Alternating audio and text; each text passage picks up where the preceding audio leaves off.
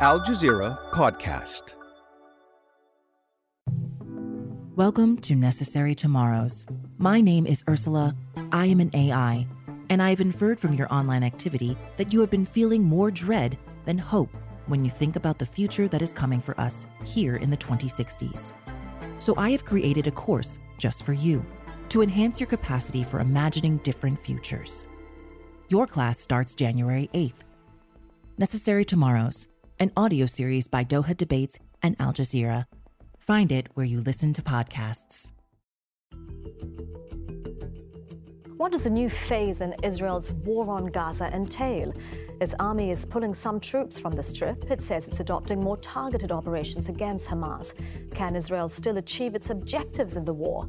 I'm Elizabeth Puranam, and you're listening to the Inside Story podcast, where we dissect, analyze, and help define major global stories.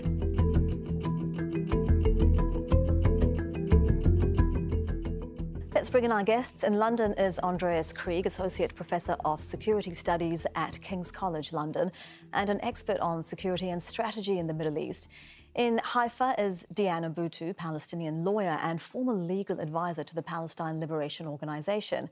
And also in London is Yossi Mekelberg, Professor of International Relations and Associate Fellow of the MENA Programme, Chatham House. A very warm welcome to all of you. Mr. Krieg, I'll begin with you in London. There has been a lot of talk for weeks now about a new phase of the war, most notably with the US urging Israel to conduct its operations differently. What do you think this new phase will look like? Yes, I mean, the Israelis have been under a lot of pressure over the last couple of weeks by the Americans in particular to kind of tone down the intensity of war fighting. And for the last 2-3 weeks, we were talking about a next phase coming soon. And I think we're entering that new phase now.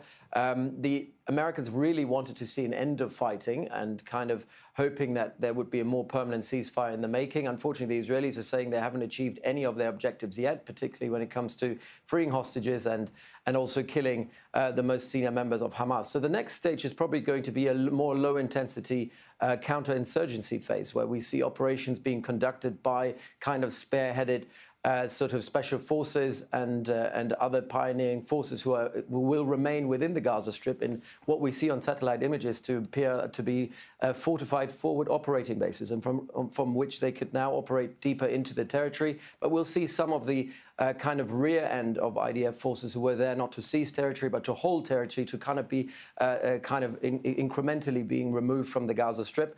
And then we'll see also more targeted operations to kind of respond to emerging targets when they come, with probably close air support from the air, and then allowing probably, hopefully, Palestinians to return to whatever is left of their houses, and which is obviously not a lot, and allowing for more humanitarian aid to come in. But the Israelis are building this at the moment. They really haven't laid it out yet. We might have a press conference later today where this will be outlined in more depth.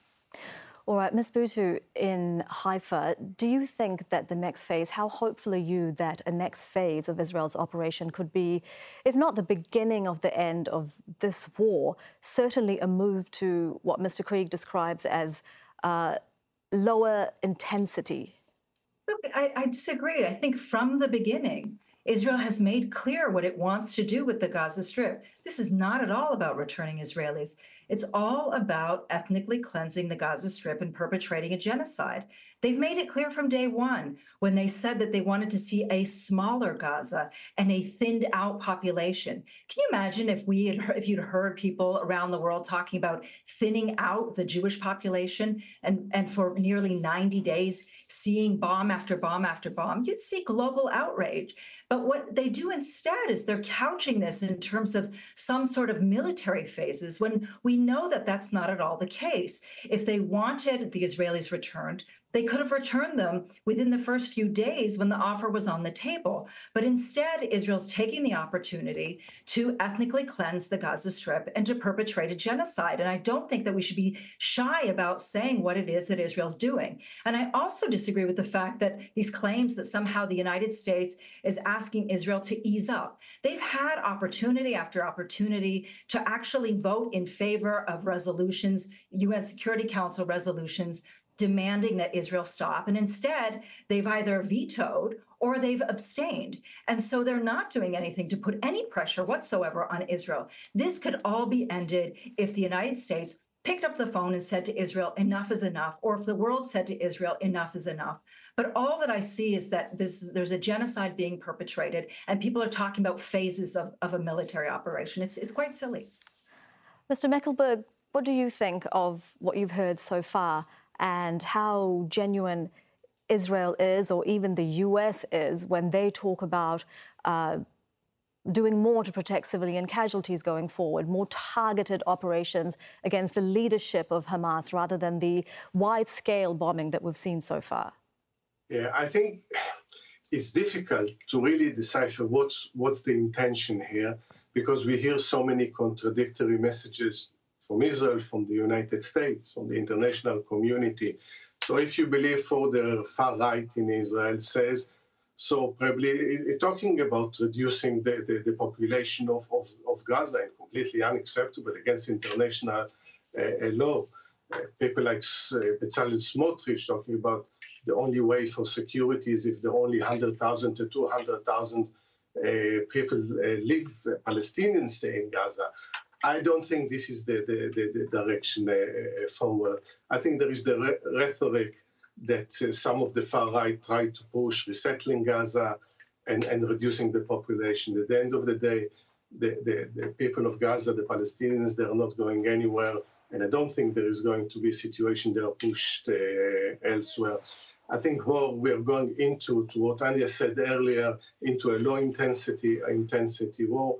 Obviously, many of us called for a ceasefire long time ago, because the level of killing through bombardment, by Israeli bombardment, is completely unacceptable. So we need to move into a ceasefire. What the Israeli claim is the move to phase 3 of this war. As a result of the discharge many of the reservists, let's remind our listeners or the viewers that there is impact when an army is based on reservists. It means there is also economic impact to this. And one of the reasons, Mr. Mekelberg, one of the reasons that Israeli officials have said that they are pulling so many troops out of Gaza is to return the reservists to civilian life, to shore up the, war-battered economy. Ms. Buttu, let me come to you here. Just how much of a consideration would you say the Israeli economy is to the war cabinet and its decision-making?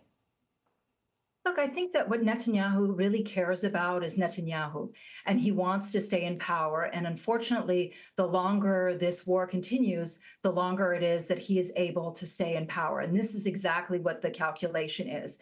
At the same time, the Israelis are quite worried about the body bags that are coming back into Israel from the Gaza Strip. This is quite a high number for the Israelis, and I don't think that they expected this level of resistance back.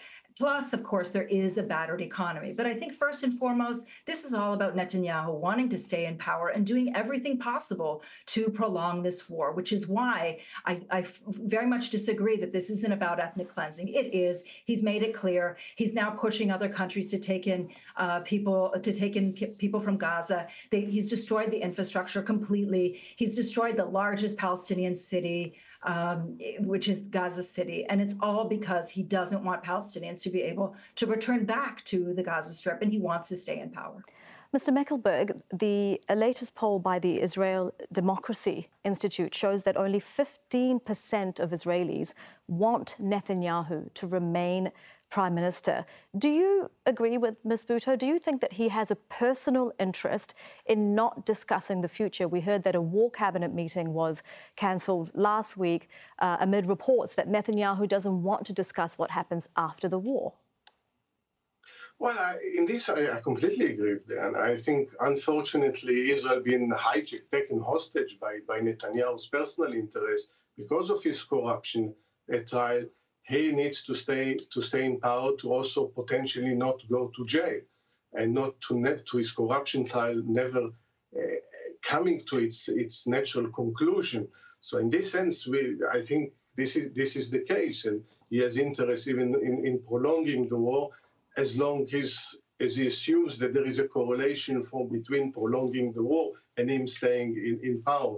But yes, his level of support within the Israeli society is very low. What Israel needs is actually fresh election. But even this is not going to ensure the end of the war and whether there is an Israeli plan for the future of Gaza. The one thing, whatever the plans of the far right, I think the international community won't allow to push 2.3 million Palestinians out of Gaza. If the United States is serious about it's about what it's about two-state solution and a ceasefire, it needs to act and act quickly. And yet the international community has allowed more than nearly 22,000 Palestinian people to have been killed, 2/3 of them women and children. Mr. Krieg, let me bring you in to talk about what has been achieved in this nearly 3 months of unprecedented attacks on the Gaza Strip before, any new phase. Israel has always stated that its objectives are destroying Hamas and bringing back the captives. How do you think it's achieved any part of those objectives? No, not really. And I think from the onset, when these objectives were stated, it became clear for most analysts, military analysts and strategic analysts in particular, to say this strategy is not achievable, it's not sustainable. And the worst part of it is all this slaughter, all that killing, all that destruction that we've seen across the Gaza Strip has come very much in vain, because what has been achieved is very little. And what the Israelis are now realizing, and they should have realized, they should have known, intelligence should have known, after the 7th of October, is that there is a city beneath the city. So they have leveled and flattened the entire part of the urban area overground of Gaza City, but now haven't really moved forward into the underground world. And they're now saying there are hospitals, there are tunnels, we knew that there was a city beneath the city. And that fight, which was always going to be the more difficult one, is the one that you can't target from the air, is the one where you need to send infantry in. This tunnel system is still intact, largely intact. The fact that they haven't really decapitated Hamas, which is what they wanted to achieve, they haven't found the leaders that they were looking for, also suggests that they haven't made much progress on that front. We still see on the New Year's Eve, we saw rockets being fired into central Israel from the Gaza Strip, despite the fact that most of the territory has actually been occupied now by the IDF. They haven't released the hostages. Again, that is the only way you can release the hostages, through negotiation. Hamas has put a lot of different proposals on the table that Bibi Netanyahu has refused to accept. And Hamas remains operational. And my point being, and it remains the same over the last 2 months, is if you want to fight an idea like Hamas, if you want to fight resistance, if this is what you're trying to demobilize, then what you need to do is you need to offer a social and a political alternative. Israel has offered absolutely nothing. Nothing in terms of a strategy, nothing in terms of an end, nothing to an alternative to the Palestinian people that they can embrace. And Ms. Krieg, when Ms. Buttu, when Andreas Krieg speaks about the absolutely limited achievements of the Israeli military against Hamas, against its expansive tunnel network militarily, what kind of impact has this war had on Hamas as a political movement? I think that I think we should step back and really question this idea that a city can be a target. A city can't be a target. And what we're hearing, what I heard, is that, it's okay in many ways to simply wipe out cities because they haven't yet achieved their targets. I know that's not exactly what he was saying, but if you read between the lines, this is what many of the analysts have been saying. And I think that it's very important that we step back from that and really question this idea that Israel gets to achieve carte blanche, that it can do whatever it wants and carry out whatever it wants to carry out because there's something called Hamas. That said, if you ask me about where Hamas is standing, I can tell you that people are very much supportive of anybody who's going to stand in the way between them and their annihilation. And right now, it's Israel that's doing the annihilating, and it's Hamas that is trying to protect Palestinians from being wiped off the map. And so you have seen a rise in support for Hamas because we haven't seen that anybody around the world is coming to the defense of Palestinians or trying to protect Palestinians. Quite to the contrary. People are talking about how it's okay to target schools, how it's okay to target hospitals, how it's okay to target a tunnel infrastructure, when that's not at all But we have legitimate. seen, Ms. Buttu, we've seen certainly at the United Nations, within the General Assembly, within the Security Council, the majority of people want to protect Palestinian civilians and are saying that Israel's operation is not okay. It's the US that has been blocking resolutions calling for a ceasefire. Correct, but we also have not seen a mass mobilization of international countries, particularly from the West, who've actually put into place measures to stop Israel. All that we've seen is one leader after another come forward and give Israel the greenest of green lights. And that is why the United States feels so emboldened to continue to do so.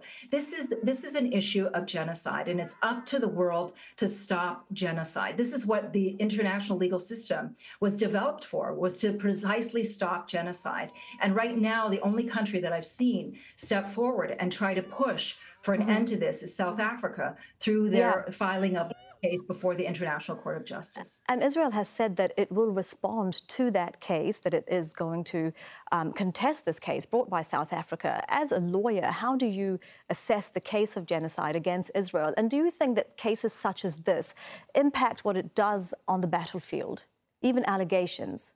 Yes. So in terms of whether a claim can be made, yes, very easily. Look, there's two components to genocide. One is the actions, which we've seen being carried out, and I've already described those, and my co-panelists have also described them. But there's also the intent, and the intent is usually the most difficult part to achieve. And yet here we've seen that Israeli leader after Israeli leader, whether that includes the Minister of Defense, the President himself, or the Prime Minister, have made statements that are genocidal. And it's the genocidal statements, coupled with the actions that we've seen on the ground, that can easily make the case of genocide. And this is where the international legal system has been brought into place. The whole system was designed as a system to prevent the grossest of gross atrocities. And genocide is the most gross of the atrocities that can be perpetrated. This is why I say that it's up to the world community to put into place action to stop Israel. Will it affect people on the ground? I certainly hope so. And if it doesn't, this is why we also see that people are putting forward claims against the individual officers themselves, the individual people who've made these orders themselves, so that they too can be brought before the International Criminal Court. Mr. Mekelberg, you've heard what Andreas Krieg, what Diana Buttu have said, that the nearly 3 months of Israel's attacks on Gaza, they haven't deterred Hamas militarily, they haven't defeated them politically. What are the conversations that the Israeli War Cabinet is having at the moment about what they're going to do next? Is the Israeli War Cabinet united in their approach? Well, I think there are differences in cabinet, no doubt about it. I think the important point here, while Israel has the right to retaliate after what happens in October 7, this is not the right way to respond to this. And the killing of more than 20,000 people in Gaza, most of them civilians, the destruction, the devastation caused in Gaza. And I think once and for all, there must be a recognition there is no military solution for the Israeli-Palestinian conflict. There is only political one. And now you have in cabinet the views that see the war should continue for another year, even two, more low-intensity war, and what they said that they will find the leadership of Hamas reducing its military capability. What the war at the end of the day is doing is pushing more and more people into the hands of the radicals, because it doesn't say it also hope for Palestinian people. It doesn't say the plan that will end in a peaceful solution. It can be different modalities, but at the end of the day, it's only the political solution. And in the current Israeli cabinet, there is not a single person there that is believing in a political solution. They just look at it through military prism, and this is not going to But work. even within that military prism, does Prime Minister Netanyahu and Defense Minister Gallant, are they on the same page about what the next phase of the war looks like militarily? Well, there are differences, and some of them actually want to move the war to the north now, and moving from Gaza and having a full-blown war with Hezbollah in the north, because this is a priority. Because Israel was caught by surprise, because Israel is in a political turmoil, and as we saw it from the decision by the Supreme Court only yesterday, they look for all sorts of solutions that different people have different interests. Netanyahu is interested to stay in power, as we mentioned earlier, because of his corruption trial. Gallant looks through again, military prison, and he believes that Hamas can be destroyed, not understanding that Hamas is also a political and ideological movement. So hence you need to deal with it by offering an alternative. And then you have, of course, the extreme far right that look into expelling Palestinians, by the way, not only in Gaza, but also the annexation of the West Bank and expelling probably Palestinians there too. So yes, you have a divided cabinet with different views, but not a strategy. And Mr. Krieg, Mr. Mekelberg touched on what's happening on Israel's northern border with Lebanon, and Israeli officials have also said that one of the reasons for pulling out the troops from Gaza is to free up soldiers for what could happen on the northern border. Do you think they are preparing for an escalation against Hezbollah in the north? No, I think it would be extremely stupid of Israel. I mean, they've made a lot of strategic mistakes and obviously a lot of miscalculations over the last couple of months. But this would be a strategic miscalculation that I would think would bring Israel to the verge of a military collapse. The fact that the Americans are pulling some of their troops out as well suggests that they don't think that this escalation is on the books. Israel is already very much bogged down on what's going on in Gaza. They can't afford another front. And a front with Hezbollah is going to be much worse than anything we've seen from Hamas. The rockets that could be fired from southern Lebanon across the territory of Israel with much bigger warheads would destroy Israel. And it would be something that the population in Israel would not be willing to sustain. And Ms. Buttu, I could see you smiling earlier when Andreas Krieg began to say that he doesn't think Israel is preparing for an escalation in the north. What do you think? I think I was smiling because he said that Israel has made some very strategic errors, and I would say yes, they have. I very much agree. They've made a number of strategic errors, but I think it's also what Israel is doing. The errors that they've made are strategic, not in the way that many people are thinking of it, but in a totally different way. I think that the way that Israel has laid out this war in these number of phases is really just a ruse, and it's just trying to distract people from what it is intentionally trying to do, which is to carry out ethnic cleansing of the Gaza Strip and carry out genocide. But the strategic error, I think, is the fact that they have gone into the Gaza Strip and somehow expected that there wasn't going to be any resistance. There is. And they may also foolishly try to go into Lebanon and somehow expect that there isn't going to be resistance. There will be. Any place where Israel believes that it can somehow go in and steal more land, it will always be met with resistance, and Israel knows that. And Ms. Buttu, you are a former advisor to the Palestine Liberation Organization. You've taken part in very high-level negotiations before. What would you be advising Palestinian political factions now? Look, I think if we have to be aware of where we are in this today. And it's very difficult to talk about tomorrow without being able to actually see what the Gaza Strip is going to look like and what it looks like today. I haven't been able to get in, and millions of other Palestinians have not been able to get into the Gaza Strip either. So it's impossible to talk about future steps without knowing what Gaza looks like today. That said, I think that we do have to be very well aware that Palestinians need to be the ones who decide their future. We can no longer live in a system where it's Israel who gets to decide, Israel gets to determine, the international community gets to determine. We're now in the year 2024, and Palestinians deserve their freedom, and we have a right to self-determination. If anything, we must continue to insist that anything that happens in the West Bank, that it's and in Gaza Strip, it's Palestinians who decide, not Israelis who decide, and that we finally be given our freedom. Thank you to all of our guests. That is Andreas Krieg in London, Diana Buttu in Haifa, and Yossi Mekelberg, also in London. This episode was produced by Mohammed El-Aishi, Katia Lopez-Horoyan, Veronica Pedrosa, and Paul Taylor. Studio sound was by Yasser Rahmani. The program was edited by George Joseph, Zaina Badr, and Joe DeFriers. Be sure to subscribe to the Inside Story podcast to catch every episode. Thank you for listening, and tune in on Wednesday for our next edition.